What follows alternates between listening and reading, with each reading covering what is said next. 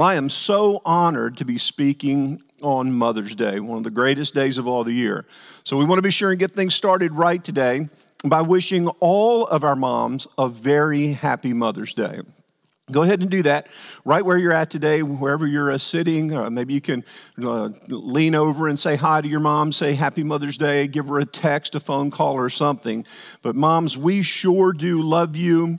I love my mom, and moms, we just love all of you, each and every one of you.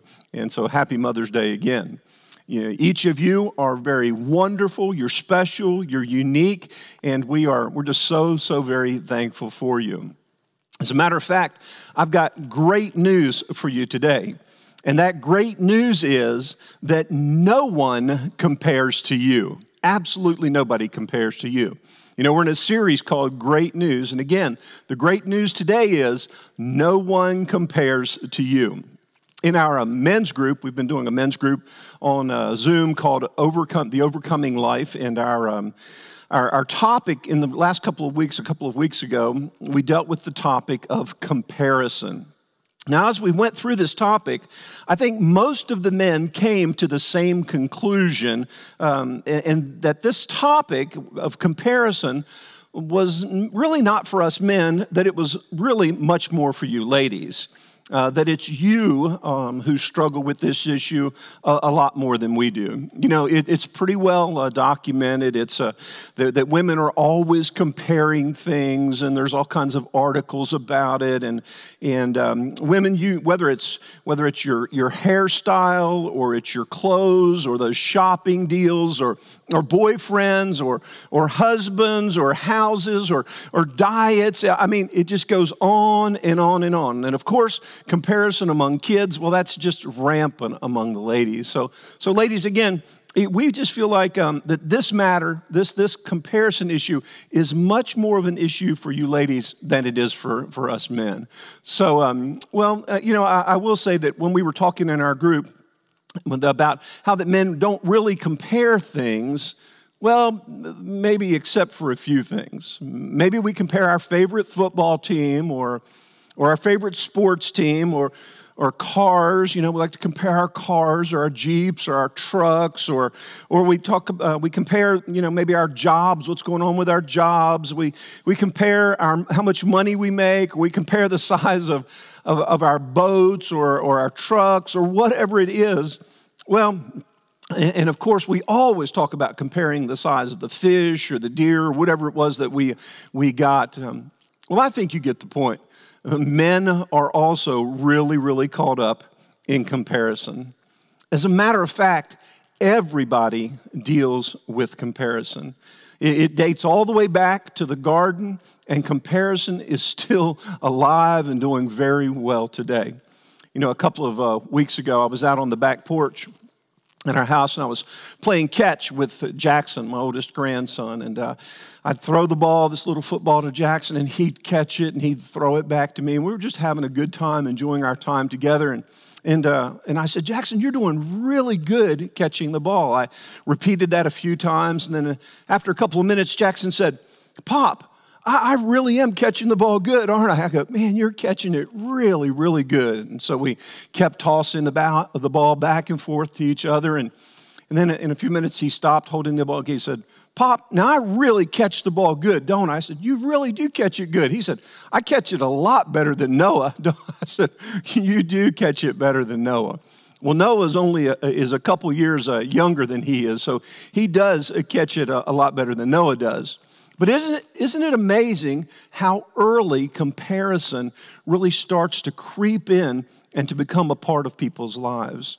How many times have you and I been at a place where we feel really good about everything that's going on in our life? We're happy with our homes, we're happy with our clothes, we're happy with our lives, we're happy with our wives, we're happy with everything until maybe we get a glimpse of something else.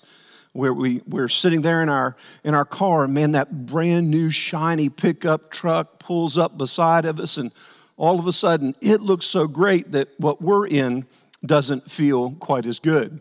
Or we drive through that new neighborhood and we see that there's something there that maybe we don't have or we would like, and and somebody else gets the promotion, and somebody else's kid hits the home run, and somebody else loses the weight. Their diet, they stick on it. They do really good on their diet. It just seems like the opportunities for comparison, they just never end. And so if comparison is so prevalent in our world and in our society today, then let's answer the question today, what's wrong with comparison? Andy Stanley, a pastor in Atlanta, Georgia, a great church, great pastor, has made famous a saying that says that the reason we struggle with comparison is because we all live in the land of E-R, Ur. He said we live in this land of Ur because we're always thinking about the people who are richer or hipper or taller or prettier or smarter or skinnier or happier. And if you're a single person, the people that are married-er. And then on the other side of the things, we think about people that are maybe heavier or shorter or poorer or lesser. And what happens when we live in this land of comparison and we're always thinking about the ers in either direction, we're either going to compare and end up feeling inferior or we're going to compare and end up feeling superior. The problem is that neither honors God, and we sure want to honor God. So the problem with comparison is that there's absolutely no win in comparison. Let's get that into our hearts and our minds today.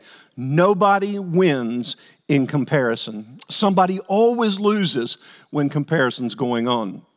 If you lose in comparison, then maybe inferiority kicks in and you begin to feel insecure and we begin to dislike who we are and dislike what our lives are all about. Maybe we begin to doubt our abilities or we begin to pull back from the purpose that God's given us in life. If you think that you're better than someone, maybe you're superior to them, then superiority kicks in. And superiority is a sure path to arrogance. We know that arrogance is an offense to God because arrogance is pride in action. Arrogance it's an affront to God. This superiority, this inferiority, both of these things are displeasing to God. You see, the bottom line again is nobody wins in comparison. And God wants each and every one of us to win. Hey, hear that again today. God wants you to win. You see, the Bible is filled with examples of problems that arise and problems that exist because of comparison. One of the great illustrations of this in Scripture is found in the book of John, chapter 21. Now, in the book of John, chapter 21, Jesus has already been risen from the dead. He's alive. He's already come out of the tomb. He showed himself to the disciples. He's made himself well known that he's alive, and he's getting ready to depart. Before he departs, though, he wants to have a special interaction with his disciples. And so he's got his disciples together, and John's there, the writer of this gospel, and Peter's there. And he looks at Peter and says, "Hey, Peter, you denied me 3 times, but let me ask you a question. Do you love me?" And he asks him that question 3 times. Do you really love me? Do you agape love me? And Peter's, "Lord, you know I love you. You know I love you."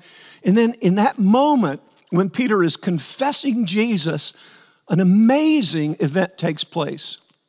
I believe Jesus takes a deep breath and he looks at Peter and he says, "Hey, Peter, I want to tell you something." Verse 18 says it like this: "Most assuredly I say to you, when you were younger, you girded yourself and you walked where you wished.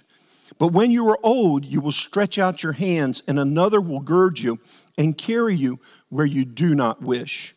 This he spoke, signifying by what death he would glorify God. And when he had spoken to this, he looked at Peter and said, "Peter, follow me. Keep your eyes on me." So I hope we can grasp the importance of what's taking place here. Jesus has just told Peter about his future. He's just told Peter that you denied me because of fear once, but you're not going to deny me again because you're going to go and you're going to be faithful even to death. Now, I don't know what was going on in Peter's heart and mind, but if it was me, I would have probably said, "Hey, Jesus, let's talk about this. This taking me where I don't want to go and dying a horrible death. Maybe we can renegotiate or pray about this or pray and fast or do something." But while Peter's thinking about this, I can see Peter kind of gazing away, and as he gazes, his eyes fall on John. And so here's what John says. It says, then Peter, turning around, saw the disciple whom Jesus loved following, who also leaned on his breast at the supper, and the one who said, who is the one who betrays you? Now remember, that's John writing this. And Peter, looking at him, said to Jesus, what about this man? Do you get the emphasis of comparison here?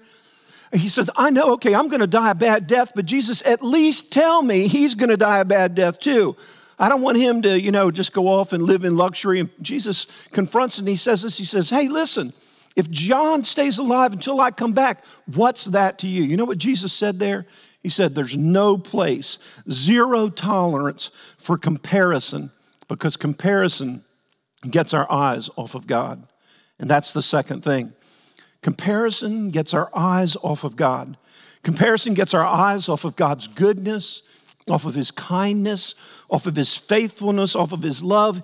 You see, comparison hinders our trust in God.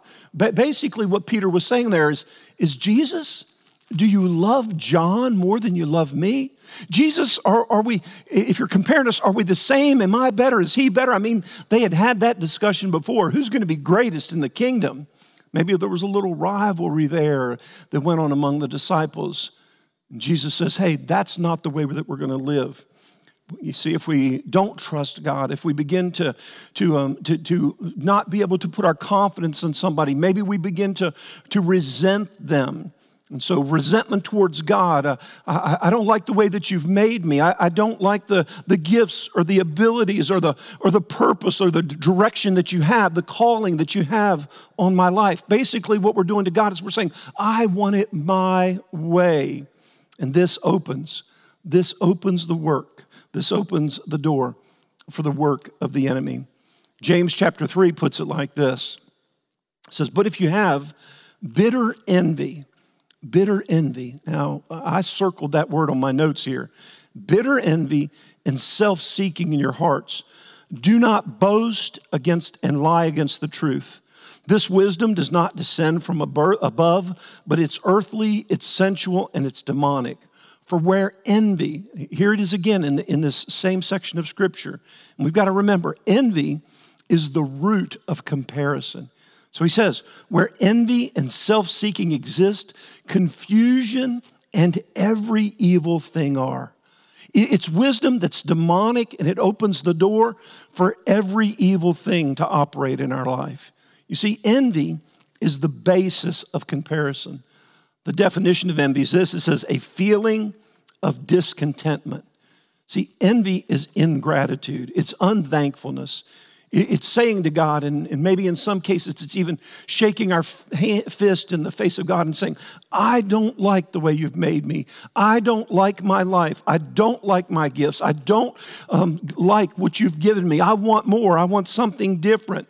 I don't like the place that you've got me living. I don't like my life situation. And I certainly don't like, God, my position or my purpose in life. So one of the quickest ways to kill something that's special is to compare it to something else. Your life is special. Your life is important. And every time we compare it to something else, we're killing that joy. We're killing that love for that life. And that's exactly what the devil wants. He wants to kill your joy. He wants to kill your contentment. He wants to put resentment and envy and jealousy and comparison into your life at a deep level. You know, I remember, I was thinking about this the other day. I was back in college, and just shows I've got a good memory, right? So, but I was in college, and I had worked really hard throughout this summer before I went back to college, and I bought this really nice car. It was nice for me. It was a 76 Cutlass Salon, and it was beautiful, and I kept it really clean, and I thought, man, this is going to be great. I'm going to be cruising a campus, and as I'm cruising campus, everybody's going to see how good of a car I've got, and man, I'm going to be special because of what I drive. Hey, like I said, I was in college, you know, and I loved it. I loved the car. I loved the attention that it brought. But all of a sudden, I began to notice Some other people had nicer cars. A good friend of mine, his parents had bought him an incredible brand new car. He didn't have to work for it. You know, after a while, I began to resent that thing that I loved. You see, one of the quickest ways to kill something special is to compare it to something else.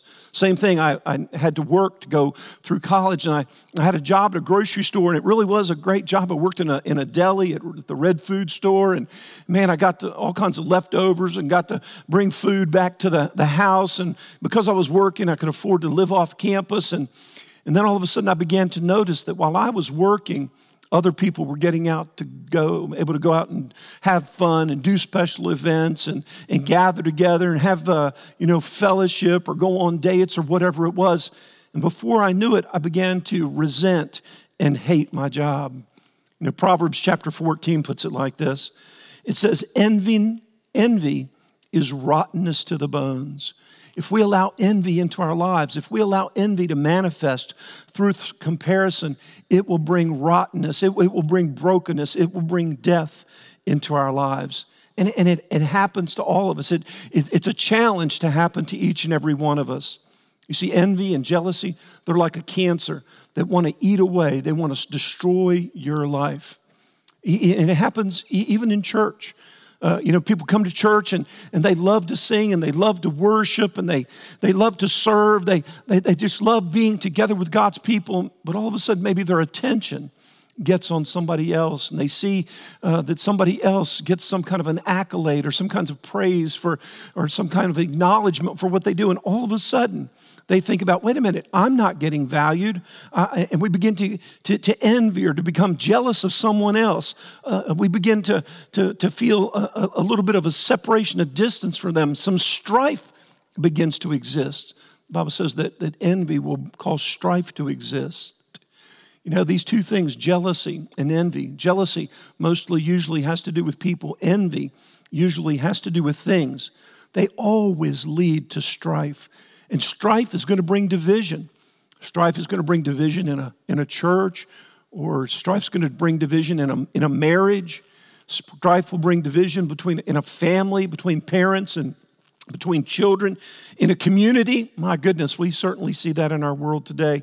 And it can even cause us to have a division, to want to pull back and isolate from God. So I want to say today that it brings us to that place of saying, I want what they have. I want what they have. I don't want what I want. We were like little children that we have a very special toy and we see somebody else with a better toy and we want what they have. We want their blessing.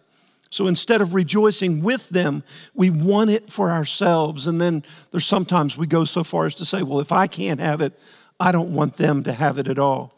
You know, even pastors do this. I remember years ago being at a conference up at Gateway Church, fantastic church, great pastor, great leadership, impacting our lives, the world over. They're just amazing. I love them. But I was sitting in this conference, and all of a sudden they were getting ready to do this special presentation. As they were getting ready to do this special presentation, all of a sudden all of their tech broke down. Their big screens failed, their sound failed, the lights failed, and just for a moment in my heart I went, oh man, that is good to see. Because compared to some of the things that we have go wrong and some of the failures that we have, it's nice to know that it happens to somebody else. Before that thought was allowed to linger very long, though, I felt the Holy Spirit say, really, is that really what you feel? Is that really what you think? And God began to point out to me that what was going on was not an issue of their church and our church. It was an issue of my heart. You see, comparison is always a heart issue. Comparison's always an issue where we're pointing. We might be looking at somebody, but we're pointing to God and saying, God, you're not fair. God, you're not good. God, you've messed up when it comes to me. How many of us have had that thought? The enemy comes in and says, there's something wrong with you. And we buy in. We believe this lie. I'm telling you, that is not the truth. That's not the truth. And can I tell you that if we stay in this place, it will show, it will manifest about how distorted and how limited our view of our great God really is. So we see The comparison really is a very dangerous, a very harmful thing in our lives. And that being true, then, what's the prescription for comparison? I want to give us a few things here this morning that I think will be able to help us be overcomers to the challenge of comparison. Psalm chapter 34 says this. It says, "Oh, magnify the Lord with me, and let us exalt his name together." I think this is one of the keys. Let's constantly be people who are magnifying the Lord. You know, when you magnify something, you make it bigger, right? You're looking at it through that magnifying glass, and it becomes bigger. And so instead of looking at people, instead of looking at circumstances and situation and other people's abilities and gifts and all those type of things, let's keep our eyes on God. Let's always magnify God. What we magnify is going to get bigger. And as it gets bigger, then it's going to be easier to focus on. And can I say, what we focus on will control our life. If we're focusing on people, if we're focusing on stuff, if we're focusing on ourselves, then that's what's going to get bigger in our life. But if we focus on God, if we magnify God, then he's going to be the one that's bigger in our life. You know, Romans chapter 1 says this about people. And Romans 1's a tough chapter. It really comes down hard on how people live. And it's not just the people that don't know God. It's also the people that know God. Starting in verse 21, it says, because although they knew God. So these are people that knew God that made this mistake. It said, they did not glorify him or magnify him as God, nor were they thankful, but became futile in their thoughts, and their foolish hearts were darkened. Professing to be wise, they became fools. Hey folks, let me tell you, sin is always trying to make a fool of each and every one of us. It's trying to show how quickly we can get our eyes off of God, focus on other things, and go and be led astray. But it says, but these people in their foolishness, they changed the glory of the incorruptible God into an image like corruptible man. And they focused on the birds and the four-footed animals and the creeping things. They took their eyes off of the living God, the creator of all things. And I believe, through demonic influence, they began to focus on the creation instead of the creator. That's not going to be us, folks. That's not going to be who we are. We're going to be people who refuse to allow envy and jealousy and strife and division and the works of the enemy in our lives. We're going to be people who say no to all those things, no to comparison, and we're going to magnify, we're going to glorify, we're going to focus on, and we're going to worship God for who he is and for everything that he's made us to be. And that's the second thing. Thank God for who you are. The Bible says that we are specifically, wonderfully, uniquely created, designed, and formed and fashioned by God. I like the verse that says that we are a masterpiece of his own making. Every one of us individually, God has specific purposes, specific gifts and abilities that he's given us. So instead of looking at what I don't have, and looking at everybody else, let's look at God and thank him for what we do have. I think we can all recognize, and hopefully we recognize, that nobody gets it all. Nobody gets the whole package. Everybody lacks in some area. Everybody, I'm thankful there are gifted, talented people. There are great, skilled people, but nobody gets the whole package. Everybody has faults. Everybody has limitations. Everybody has shortcomings. But we need each other. What I lack, I need somebody else to make up in my life. What somebody else lacks, they need me to make up in their life. You know, that's how Jesus created the body to work together. And I want to tell you today, you are needed. There's nobody better at being you than you. Nobody compares to you. That's great news today, isn't it? So we're not going to compare ourselves with others. We're not going to compare ourselves even with ourselves. Over in 2 Corinthians chapter 10, said that there were some people that they were living so foolishly that their level of comparison was comparing themselves with each other and with themselves. Well, that's not going to be us. We're not going to let other people be the reference point for our lives. We're not going to give that kind of control to other people. You see, comparison, when we look at other people, when we focus on other people, then comparison opens the door for the theft of joy.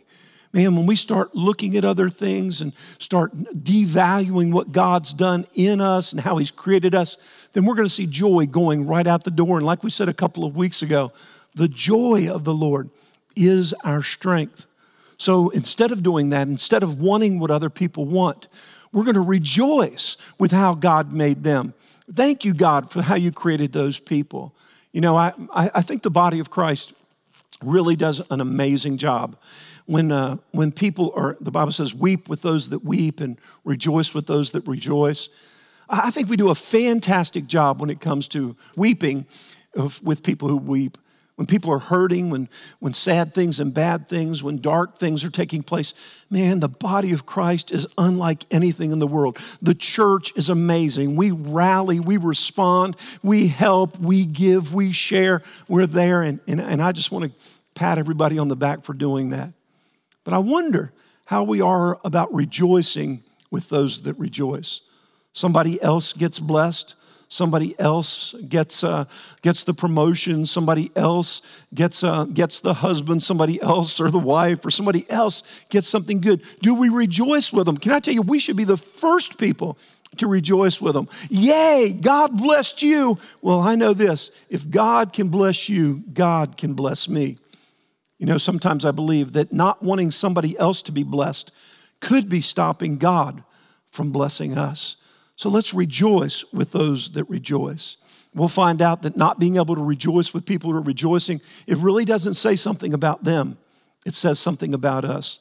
We're going to be people who choose to rejoice. We're going to give thanks to God. We're going to celebrate all that God does in us, in others, all that He does in us and through us.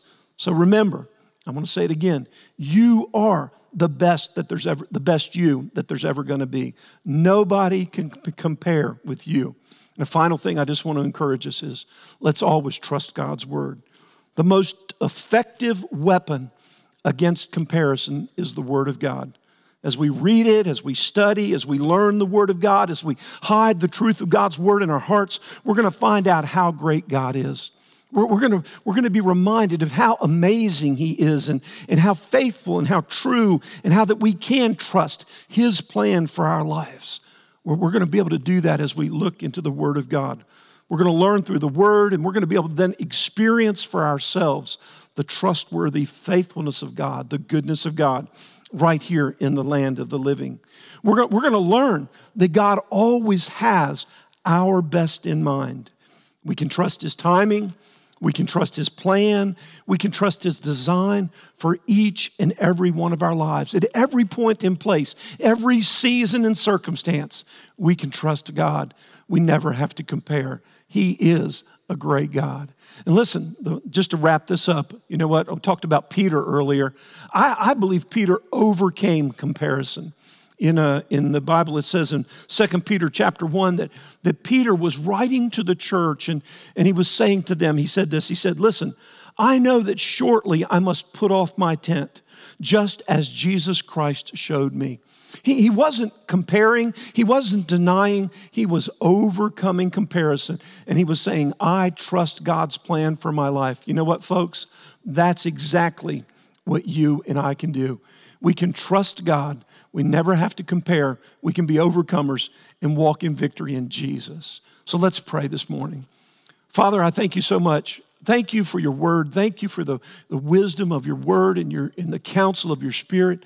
Thank you today, God. We repent for any place of comparison, of any envy or jealousy or any type of strife or division that's ever existed in our lives. And if anybody is dealing with this today, God, we ask that you would set them free, break every stronghold, every bondage, bring deliverance, victory, and freedom in their lives now, in Jesus' name.